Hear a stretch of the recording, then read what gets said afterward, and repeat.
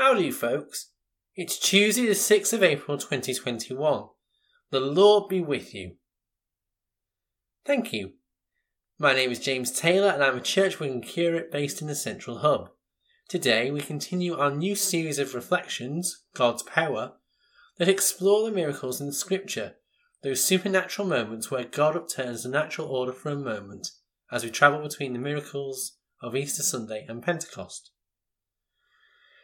Today we're looking at Daniel 6:16-23, Daniel being saved in the lion's den, and I'm reading from the NRSVA translation of the Bible. Then the king gave the command, and Daniel was brought and thrown into the lion's den. The king said to Daniel, "May your God whom you faithfully serve deliver you." A stone was brought and laid on the mouth of the den, and the king sealed it with his own signet, and with the signet of his lords, so that nothing might be changed concerning Daniel. Then the king went to his palace and spent the night fasting. No food was brought to him, and sleep fled from him. Then at break of day, the king got up and hurried to the den of lions. When he came near the den where Daniel was, he cried out anxiously to Daniel, "O Daniel, servant of the living God, has your God whom you faithfully serve been able to deliver you from the lions?" Daniel then said to the king, "O king, live forever. My God sent his angel and shut the lions' mouths so that they would not hurt me, because I was found blameless before him. And also before you, O king, I have done no wrong." Then the king was exceedingly glad and commanded that Daniel be taken up out of the den.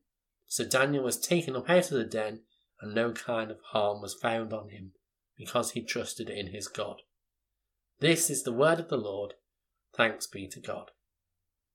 This passage is one of the few that almost every Christian and even some non-Christians have come across. It's a favourite of Sunday schools and worshipping communities of young people all over the world. The passage has a hero, some bad guys, a conflict, and of course a miraculous happy ending. Well, a happy ending for Daniel anyway.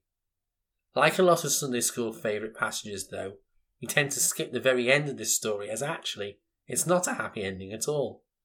The conspirators who sought to have Daniel killed are instead thrown into the lion's den, along with all their families, and they receive a grisly end.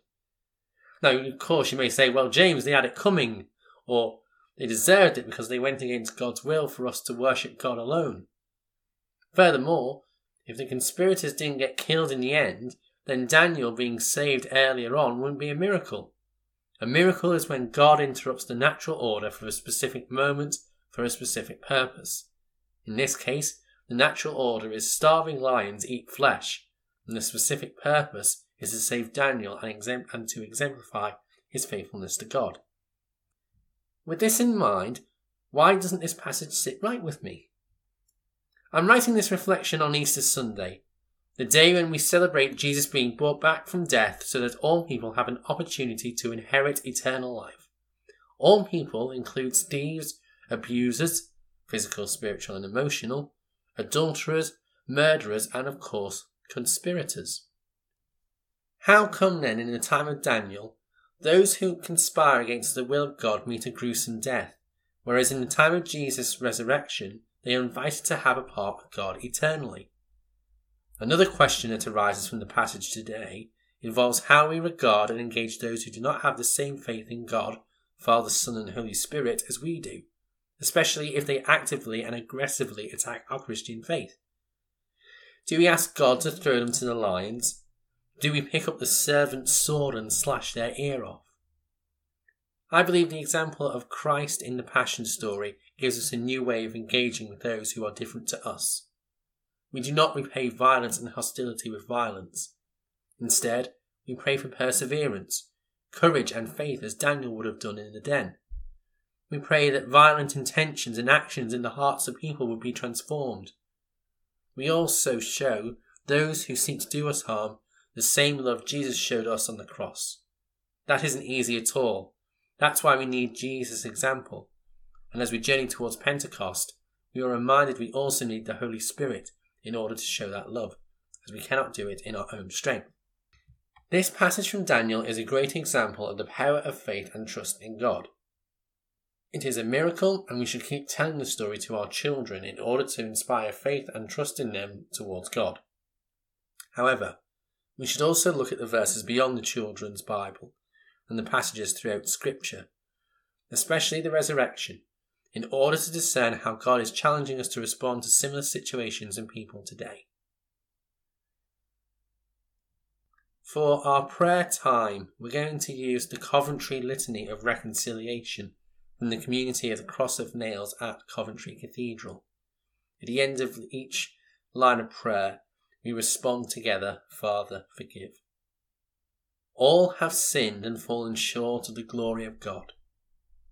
The hatred which divides nation from nation, race from race, class from class. Father, forgive. The covetous desires of people and nations to possess what is not their own. Father, forgive. The greed which exploits the work of human hands and lays waste the earth. Father, forgive. Our envy of the welfare and happiness of others. Father, forgive. Our indifference to the plight of the imprisoned, the homeless, the refugee. Father, forgive. The lust which dishonours the bodies of men, women and children. Father, forgive. The pride which leads us to trust in ourselves and not in God. Father, forgive. Be kind to one another, tender-hearted, forgiving one another as God in Christ forgave you.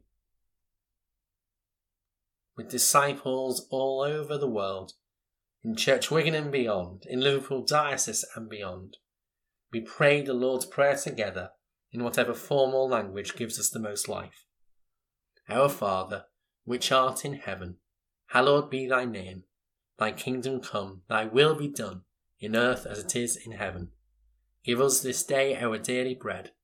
Forgive us our trespasses, as we forgive them that trespass against us.